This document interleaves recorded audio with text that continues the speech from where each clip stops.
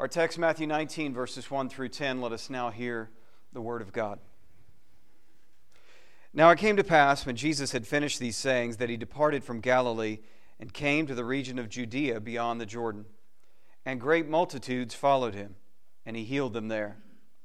The Pharisees also came to him, testing him, and saying to him, "Is it lawful for a man to divorce his wife for just any reason?"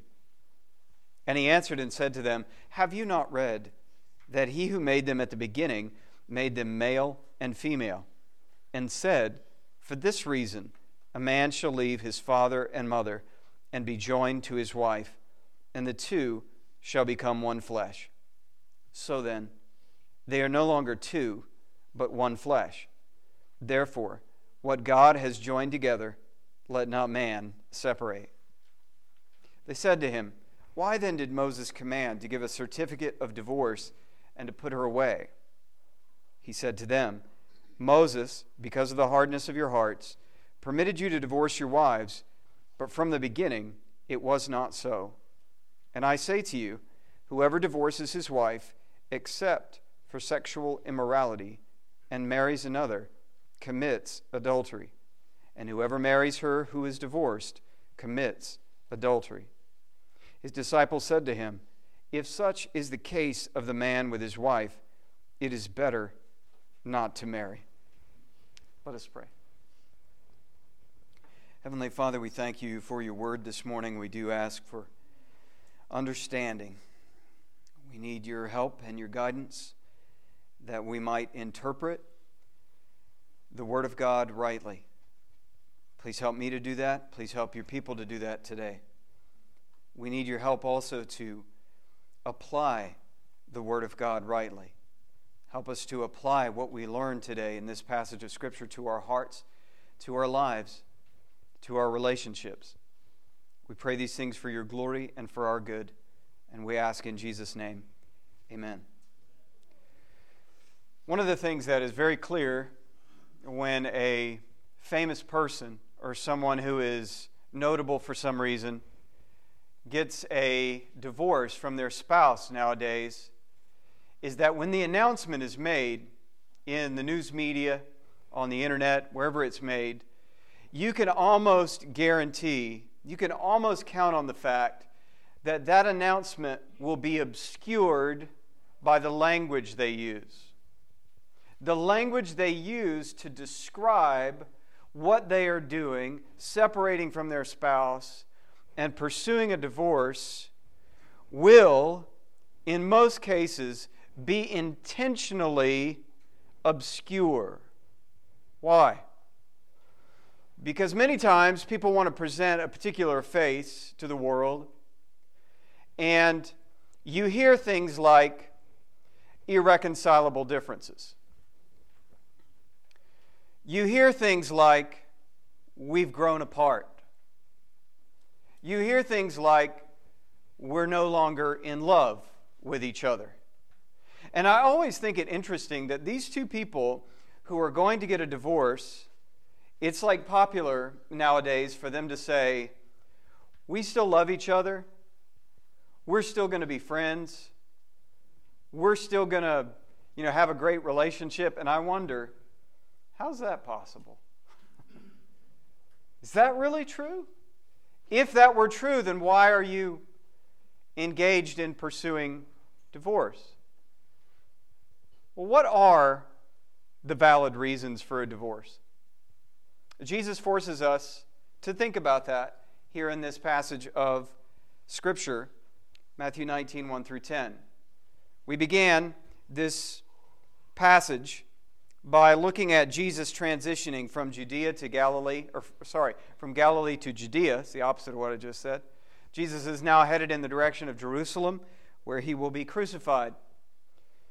As he has done this, as he has made this transition, great multitudes of people follow him. He again heals the multitudes of their diseases and afflictions, showing his mercy, his compassion. But the Pharisees come to Jesus, and they are testing him. And they come and test him with a question concerning divorce. And you see that there in verse 3. Is it lawful for a man to divorce his wife for just any reason? There was a debate in the first century between rival rabbinical schools about the legitimacy of divorce. How should we interpret Deuteronomy 24? Does that give reason to divorce your wife for any cause? Or should it be restricted to a certain thing that legitimizes divorce? Well, Jesus responded, if we could just summarize his response by saying, Jesus takes us back to the foundational standard of Genesis. It's not Deuteronomy 24 that sets the tone, it's Genesis 1 and 2 that set the tone for the marriage relationship. And God's clear design and purpose for marriage was for one man and one woman to come together in a lifelong covenantal union, that they're to be faithful to one another for their entire lifetime. Now the Pharisees followed this up with another question in verse 7. Why then did Moses command to give a certificate of divorce and to put her away? That's a question about Deuteronomy 24, verses 1 through 4. So their response is, well, Jesus, if this is the standard, if what you say is right, then why did Moses say what he said in Deuteronomy 24? Jesus responds by saying, verse 8, Moses, because of the hardness of your hearts, permitted you to divorce your wives, but from the beginning it was not so. Moses was not giving them license to get rid of their wife for any reason, whether that was she's not as pretty as she used to be, or she burnt the biscuits, or whatever the case may be. No, this piece of legislation in Deuteronomy 24 was a permission due to the sinfulness of men. That men were acting sinfully in how they treated their wives, and Moses was regulating that in Deuteronomy 24. Now, Jesus goes on, he continues in verse 9, and this is where we want to pick it up this week. We want to think about divorce, remarriage, and adultery. The first thing that Jesus does is say in verse 9, and this is the main thrust of what Jesus is saying in verse 9, and I say to you, whoever divorces his wife except for sexual immorality and marries another commits adultery, and whoever marries her who is divorced commits adultery. So if we can summarize what Jesus just said there, he said, those of you who are engaged in this kind of willy-nilly divorce your wife and remarry someone else, you're actually committing adultery. You're actually breaking the seventh commandment by illegitimately divorcing your spouse and then marrying another. Now we're going to come back to that, but what we want to do first is we want to think about what is known as the exception clause that Jesus gives in the midst of this statement. And it's right there in the middle of the verse, except for sexual immorality. Jesus here makes an exception to the general rule that he states concerning divorce and remarriage being adulterous. And so we need to think about this exception. Now, the first thing to notice is this is a repeat teaching from Jesus. Keep your finger here in Matthew 19 and go back to Matthew 5. Matthew chapter 5. Matthew 5, of course, is the Sermon on the Mount. And many moons ago, we were in Matthew 5, and we considered verses 31 to 32, where Jesus says, furthermore, it has been said, whoever divorces his wife, let him give her a certificate of divorce. But I say to you, that whoever divorces his wife for any reason except sexual immorality causes her to commit adultery. And whoever marries a woman who is divorced commits adultery. So what you see here in Matthew 19 is a repeat teaching from the Lord Jesus. And you can find it in other places in the other Gospels as well. Jesus is reiterating what he has stated previously. Now let's focus on the exception here. What is the exception? The exception is sexual immorality. That's how the New King James renders it. If you have the King James, it says fornication. If you have another translation, it may be something like immorality. This is the Greek word porneia, and we get our English word pornography from the Greek word porneia. What is porneia? Porneia is a broad term that encompasses all manner of sexual immorality. So you can put a number of different things under the heading of porneia. It would include, for example, fornication, what we typically refer to as fornication, two people engaged illegitimately in a sexual relationship outside the covenant bond of marriage. So this is the exception. Sexual immorality provides the exception to the general rule that to divorce and remarry is to commit the sin of adultery.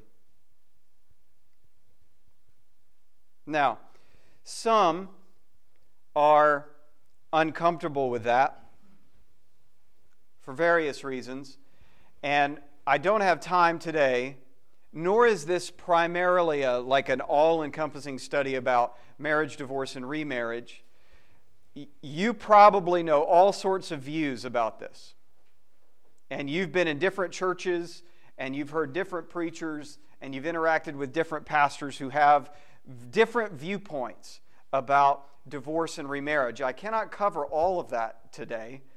So if we get done today and you're like, Pastor, you didn't cover X, well, there's a reason for that. Maybe I should have, but I can't do it all today. So please don't fault me for not covering every last piece of ground when it comes to this topic. It is a big topic. But one of the things that sometimes people get confused about, or they will use to negate what Jesus says here, is they will look to Mark and Luke and say, well, Mark and Luke don't have this exception clause, but it's here in Matthew. And so what are we to make of that? Well, Mark 10, verses 11 to 12, it says, "So he said to them," Jesus, "whoever divorces his wife and marries another commits adultery against her. And if a woman divorces her husband and marries another, she commits adultery."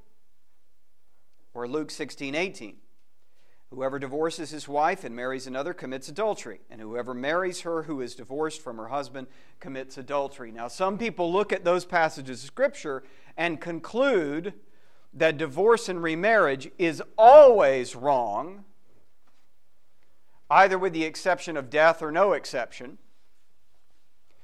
But we can't do that. Why can't we do that? Because Matthew 19:9 is here. And we can't use Mark and Luke to negate Matthew 19:9.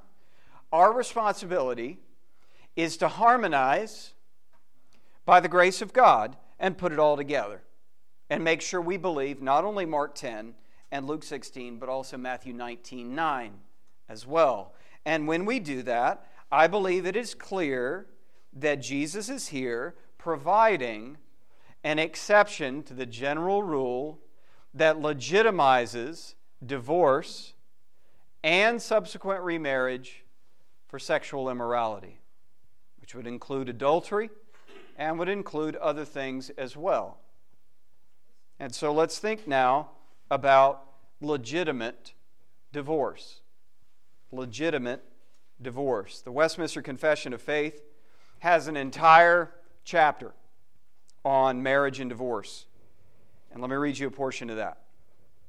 Quote, "Although the corruption of man be such as is apt to study arguments, unduly to put asunder those whom God hath joined together in marriage, yet nothing but adultery," there's exception number 1, "or such willful desertion," there's exception number 2, or grounds number 2 for divorce, "as can no way be remedied by the church or civil magistrate, is cause sufficient of dissolving the bond of marriage, wherein a public and orderly course of proceeding is to be observed, and the persons concerned in it not left to their own wills and discretion in their own case." End quote. So the Westminster Confession of Faith there, I believe, is seeking to look to the biblical truths like Matthew 19:9, and as we'll see in a moment, 1 Corinthians 7, that provide legitimate grounds for a legitimate divorce and also, I believe, a legitimate remarriage. So let's think about the grounds or reasons for legitimate divorce. Number 1 is adultery, or more broadly, sexual immorality. That's what we have here in front of us in Matthew 19:9. I say to you, whoever divorces his wife except for sexual immorality. This means that sexual infidelity provides a basis, a grounds, a legitimate grounds for a spouse to divorce their partner and seek subsequent remarriage, should they choose to do so. Now, it doesn't mean that a spouse is forced to divorce their wife or their husband if they are unfaithful to them, if they commit adultery or some sexual infidelity. You're not forced to do that. You can seek to work on it. You can forgive by God's grace and seek to mend the fracture that has been introduced by infidelity. And many couples do that, and they survive it, and they go on to be faithfully married to one another. But if someone is unfaithful to their spouse, the offended party has the right, I believe, on the basis of Matthew 19:9, to divorce and remarriage. That's grounds number one. Grounds number two is desertion. Now turn from Matthew 19 to 1 Corinthians chapter 7. 1 Corinthians chapter 7.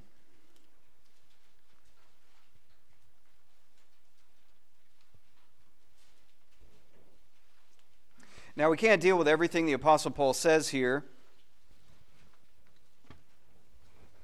but we do want to hit some key highlights.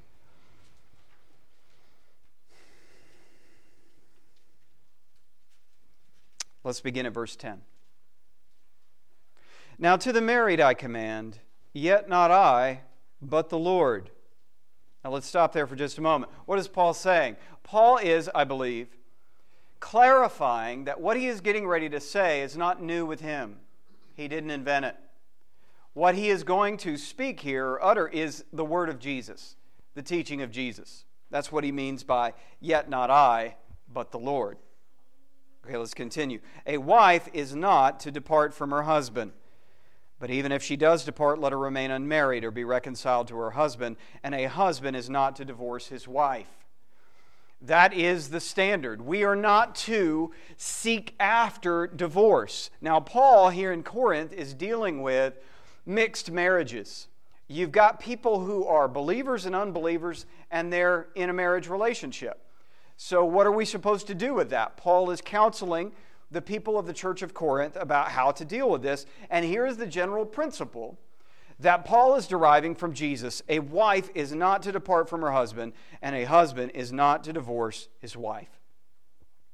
Verse 12. But to the rest I, not the Lord, say. Now again, let's pause there.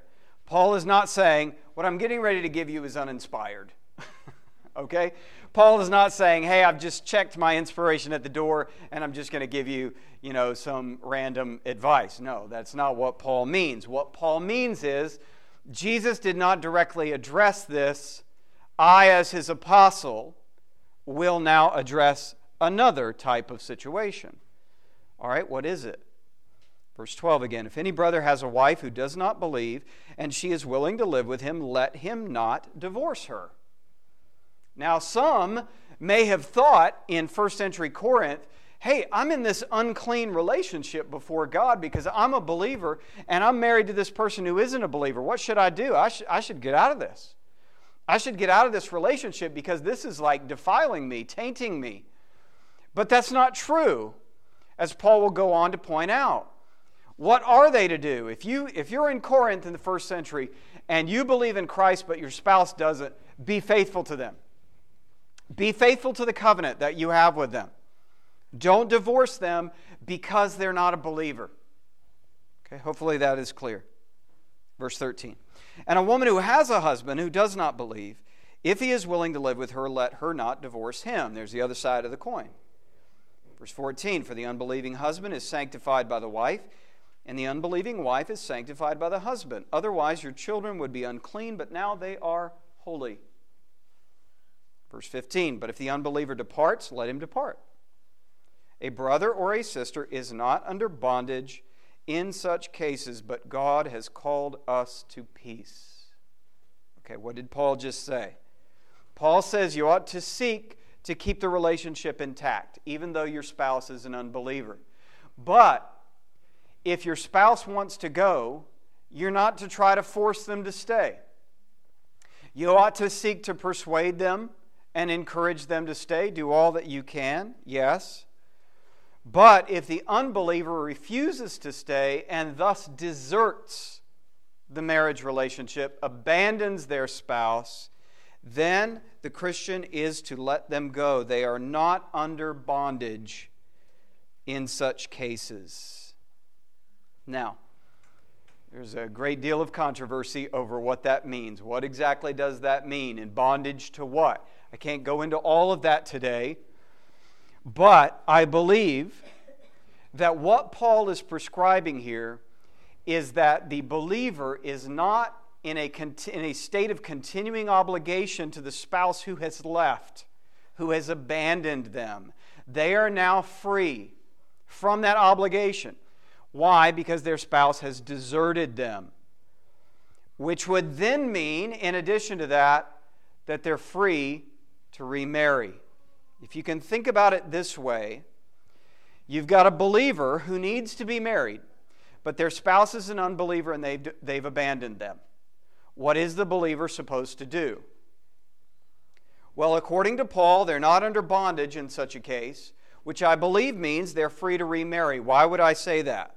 Now let's go back to verse 8.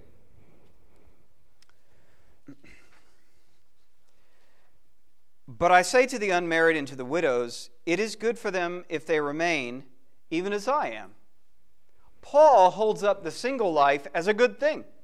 If you can stay as a single person, as a celibate person, and be pure and faithful and serve the Lord, then do so. Because you're not going to be, weighed down with all the responsibilities of a family. You're going to be free to serve the Lord in ways that others are not. But that's not the end of Paul's counsel. Verse 9, but if they cannot exercise self-control, let them marry, for it is better to marry than to burn with passion. So what is the believer who through no fault of their own has been abandoned by their spouse? What are they to do? Now some would say, well, they're to remain single, and God will help them. That's the conclusion that some draw. But in light of what I just read, this person's condition has not changed. Why did they get married in the first place? They got married in the first place because they wanted to, and they were not able to exercise self-control. And so God had provided that proper outlet through the conjugal union of marriage. Well, if that has not changed, now that this person has been deserted by their spouse, then it is not good for them to remain unmarried. And it is good for them to marry, else they would not be able to exercise self-control. Thus, Paul's teaching on desertion here in 1 Corinthians 7 provides the second grounds for divorce and subsequent remarriage. Now, with that being said, again, please remember, divorce is not the goal. And we read in the scripture reading this morning where the Lord says, I hate divorce. He does. Why? Because someone is at fault. Someone has sinned. Now, you may be the innocent party in the divorce, and there are innocent parties in divorce, and you ought not feel guilty if you are the innocent party. But we all know, hopefully, from the standard of Genesis 1 and 2, that the goal is not divorce, and we ought not be looking for loopholes to get out of the vows that we have made to our spouse. Now, hopefully it's obvious, I'm sure it's obvious to you, that today, in many, many cases, people are not getting divorces for legitimate reasons. In some cases they are. There's been adultery or they've been deserted. But in other cases, and I would say in the majority of cases probably, the reasons for their divorce are illegitimate. What is the number one reason why people in America get divorced? If we had to summarize it, Now, I don't have any stats for you. This is just off the top of my head. But I think probably the number one reason for divorce is unhappiness. The two people or one of the people in the marriage is unhappy for some reason. And because they're unhappy, they pursue divorce. And American law, unfortunately, gives them the ability to do so. Some have been married for many years, and over those years, the disappointments, hard feelings, sins have piled up. And they've been unhappy for a long time, and they want to be happy, and they want out. What's the root of that? It's that unhappiness. Now, newsflash for you. If you're married, or if you're thinking about being married, or you haven't been married very long and you're still in the period of pixie dust, you will be unhappy at some point. At some point, you will be dissatisfied with your spouse. Now, I don't recommend you go tell her that today, necessarily, or him, but at some point, you'll be unhappy. And all God's people said, amen. Why is that? It's because you're a sinner. It's because she's a sinner. And at some point, you're going to be unhappy. And that unhappiness may be real and hard to deal with. But that is not grounds for divorce. Now, to many people in America today, it most certainly is. Why? Because happiness is the most important thing. If you're not happy, honey, get out of that relationship. That's the counsel that most people would get. But you're not going to get that counsel from the Bible. Are there legitimate reasons for divorce? Yes, I believe so, according to Matthew 19 and 1 Corinthians 7. But does that mean that we can do it for any cause whatsoever? No, it does not. And we have to ask ourselves, are we acting contrary to Scripture in pursuing a divorce that rips apart what God has joined together? You know, it used to be that our forefathers believed that marriage was for life, and you stick with it. You stay with your spouse. You know, and they would say things like, well, I'm not getting a divorce, even though they're really upset with their husband or they're really unhappy with their wife, because marriage is permanent, they would say. And we appear to have lost that. And we think it's not permanent. I'll enter into it based on my desires, and I'll get out of it based on my desires. But according to Jesus, that is adultery. Now let's focus on the main point of verse 9. The main point of verse 9 is not the exception clause. We needed to think about that. But the main point of verse 9 is what is around it.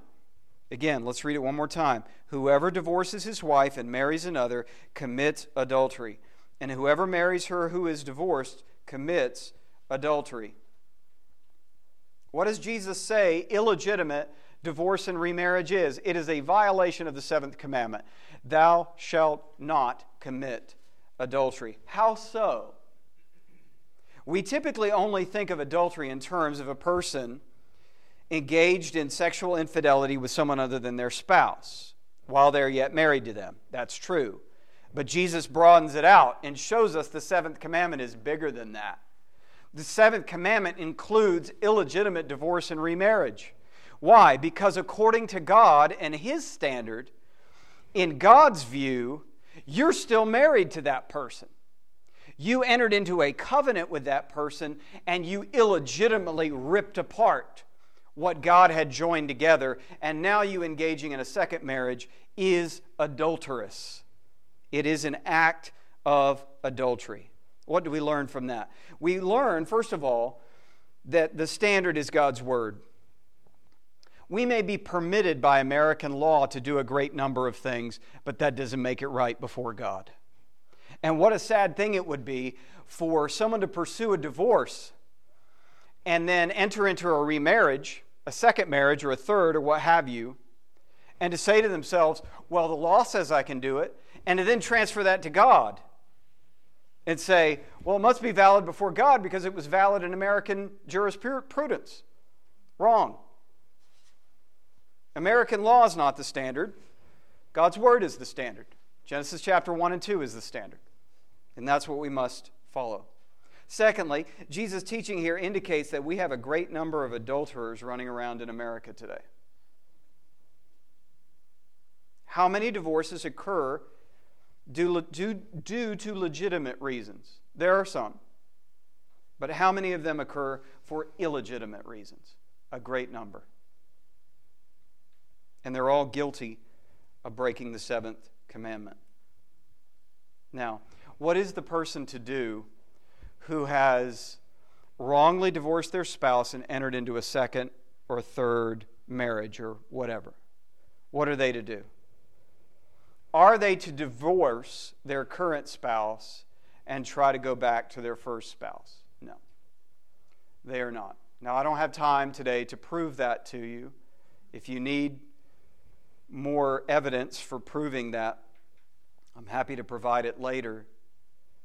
But I believe it's clear that what they should do is repent of their sin, acknowledge their sin, repent of it, confess it to God, put their faith in Jesus Christ for the forgiveness of sins, and be faithful to their current spouse. They may have messed up in the past. They may have sinned, and they did sin. They committed adultery by entering into another marriage. But there's forgiveness for that. Right? Sometimes there are some, like in the Roman Catholic Church, for example, who will kind of brand a divorced person with a permanent mark. That this person got divorced and they are permanently stained by that. And they've remarried and that just makes it worse. And so they're not welcome at communion and they're kind of like second-class Christians. Is that how it works? No, that's not how it works. Why? Because there's forgiveness in Jesus Christ. Through the gospel, even sins related to this fundamental human relationship can be forgiven and cleansed. You can be cleansed and washed clean. So if you're here today and you've sinned in terms of marriage, divorce, and remarriage, if you haven't already repented and turned to Christ for forgiveness, you can do that today and be cleansed. You can be free. The slate can be wiped clean. If you're here today and you've already put your faith in Christ and you believe the gospel, the slate is wiped clean. You are forgiven. There is therefore now no condemnation to those who are in Christ Jesus. No condemnation for any sin, including illegitimate divorce and remarriage. What's the remedy? The remedy for this type of sin is the same as any other kind of sin. It's the blood of Jesus. It's the death and resurrection of Jesus in our place. Now, in verse 10, the disciples respond to what Jesus has said. His disciples said to him, "If such is the case of the man with his wife, it is better not to marry." That's an interesting response, isn't it? If this is how it is, then we would be better off staying out of marriage, staying out of entering into this covenant. If it is so restrictive, so binding, so serious, then we would be better off remaining single and staying out of the marriage relationship. Well, the disciples were Jewish men of the first century. What did Jewish men of the first century want? They wanted the thinking and the practice of Hillel, the school of Hillel. Your wife's not as pretty as she once was? That's reason for divorce. She messed up dinner? That's reason for divorce. And almost anything that would provide a man with an out when he doesn't want his wife anymore, that would be appealing to people in the first century, and it would still be appealing to people, right? Why do people make prenuptial agreements?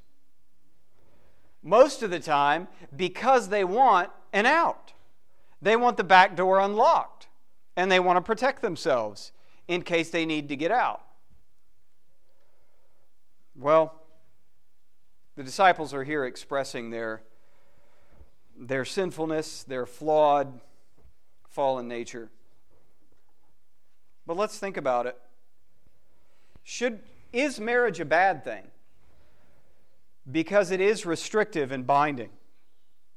And because there aren't 100 different legitimate grounds for divorce. Some people see it that way, right? Some people see it as soon as you get married, the fun is over. Life has ended as you know it. And now you've got the old ball and chain. That's how some people see it. When I was young and when I was in the Marine Corps, when I was young and I was in the Marine Corps, more than one person expressed that sentiment to me. You say, you sound like you're hesitating, Pastor Nick. I am hesitating a little bit. More than one person expressed that sentiment to me. Man, don't get married. Don't get married, man. You do that, you're locked in. And you're locked in just with her. That's how some people see it. But does that mean that marriage is bad? No, it does not mean that. Is marriage serious? Is it restrictive and binding? Is it a covenant obligation that you must not break? Yes, it is, but it's still good. Think about all the things in life that are restrictive, that keep you from doing whatever you want, but they're good at the same time. Can you think of anything like that? I'm sure you can. I thought about a mountain road. You're driving on a mountain road, and there's the precipice on this side. What do you want on the mountain road? You want a restriction, right? You want a guardrail that if you are looking at your phone and not paying attention, oh, please don't do that. If you're looking at your phone and not paying attention, or you're reaching the back seat to beat the kids or whatever it is you're doing, and your car starts to go this way, what's going to happen? You're going to hit that guardrail, and it's going to wake you up. And it's going to get you back on the right track. That's a good thing. Nobody's like, it's so restrictive. It's so restricted to have these guardrails here. I really want to put my tires right on the edge of the mountain. Nobody does that. You're thankful for that. And so in a similar way, we ought to be thankful that God has ordained a relationship that He says is covenantal, lifelong, seriously committed, till death us do part. It's a good thing. It's good for you. Your sinful heart will tell you it's better out there to live out there in the world. I won't ask you how many of you have thought that at some point. But all of us have at some point been tempted to think, it would be better for me to get out of this relationship with this woman that I'm married to so I could be free. But it's not true. It's not true. She is a blessing to you, and you are a blessing to her. And that's the way God intended it. He wanted it to be that way. And so you need to stick it out. And what a sad thing when people don't stick it out.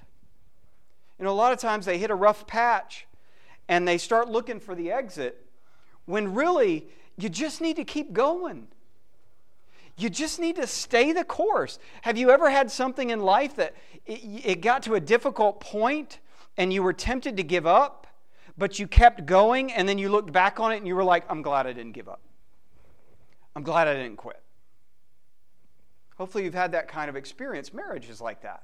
She's not perfect. You're not perfect. You're both sinners. It's going to be hard at certain times. Don't quit. Don't give up on it. Keep going. It's meant to be lifelong. It's meant to be restrictive in a good way. Marriage is serious business.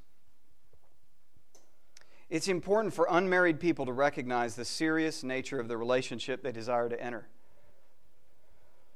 So if that's you and you're here today, or maybe you've got kids or grandkids or friends or family members who are thinking about marriage, and maybe you have an opportunity to influence them, to counsel them. How should you counsel them? Well, you should express to them just how serious it is. As my dad used to say to me, son, once you do it, that's it. And he was right. You make that choice. The choice is made. They say, oh, but in America I can get a divorce. No. How it's supposed to be is you choose her, she chooses you, you're going to stay in that relationship. That's why the old marriage vows and the language of the Book of Common Prayer say that you should not enter into marriage unadvisedly. You should have your eyes wide open.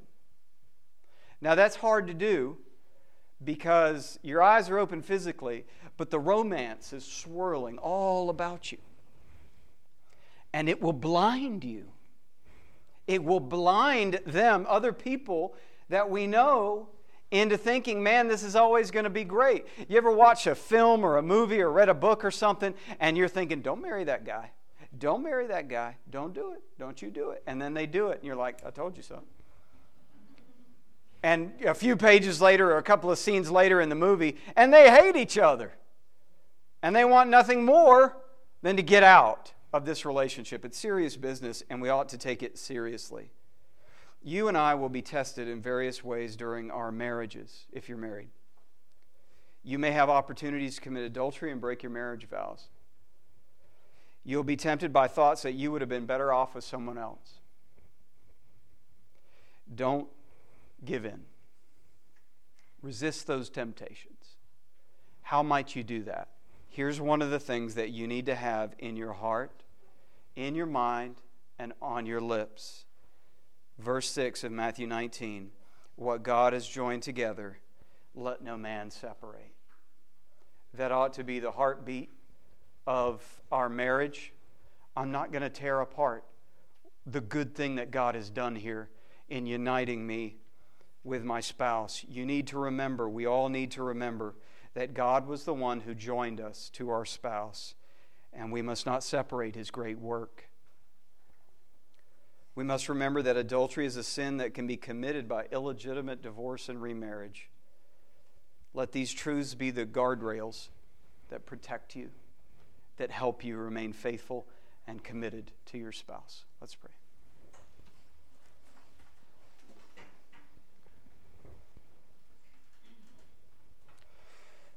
Heavenly Father, we thank you for the gift of marriage.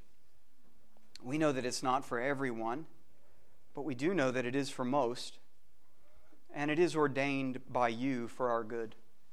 You said in the very beginning, it is not good for man to be alone, and how true that is.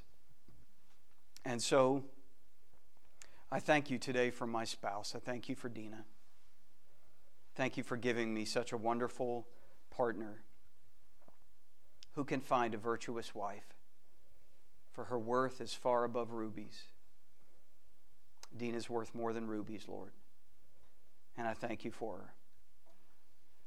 Lord, we go through difficult times in our marriages, and we just ask that you would strengthen us, that you would help us not to look for a way out, but a way to stay in. We thank you for the guardrails that you've put around it to protect us and keep us into this blessed relationship, a relationship blessed by you. We know there are legitimate reasons for divorce and for remarriage.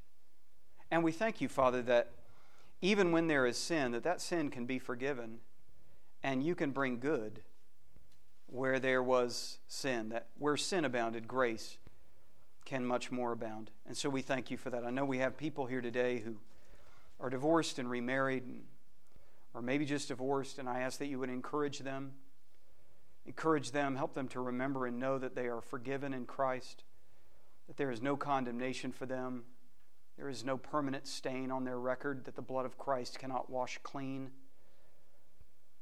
And Lord, I ask that you would help every person here who is not yet married but will be married at some point in the future. We know we've got kids here today, and they're nowhere near ready for that. We know that. But one day they will. They'll grow up fast, and before we know it, these things will be discussed. And so we ask that you would protect them. We ask that through their moms and dads that you would model, that you would use their parents to show them what marriage should be, what it should look like, the covenant commitment that should be there.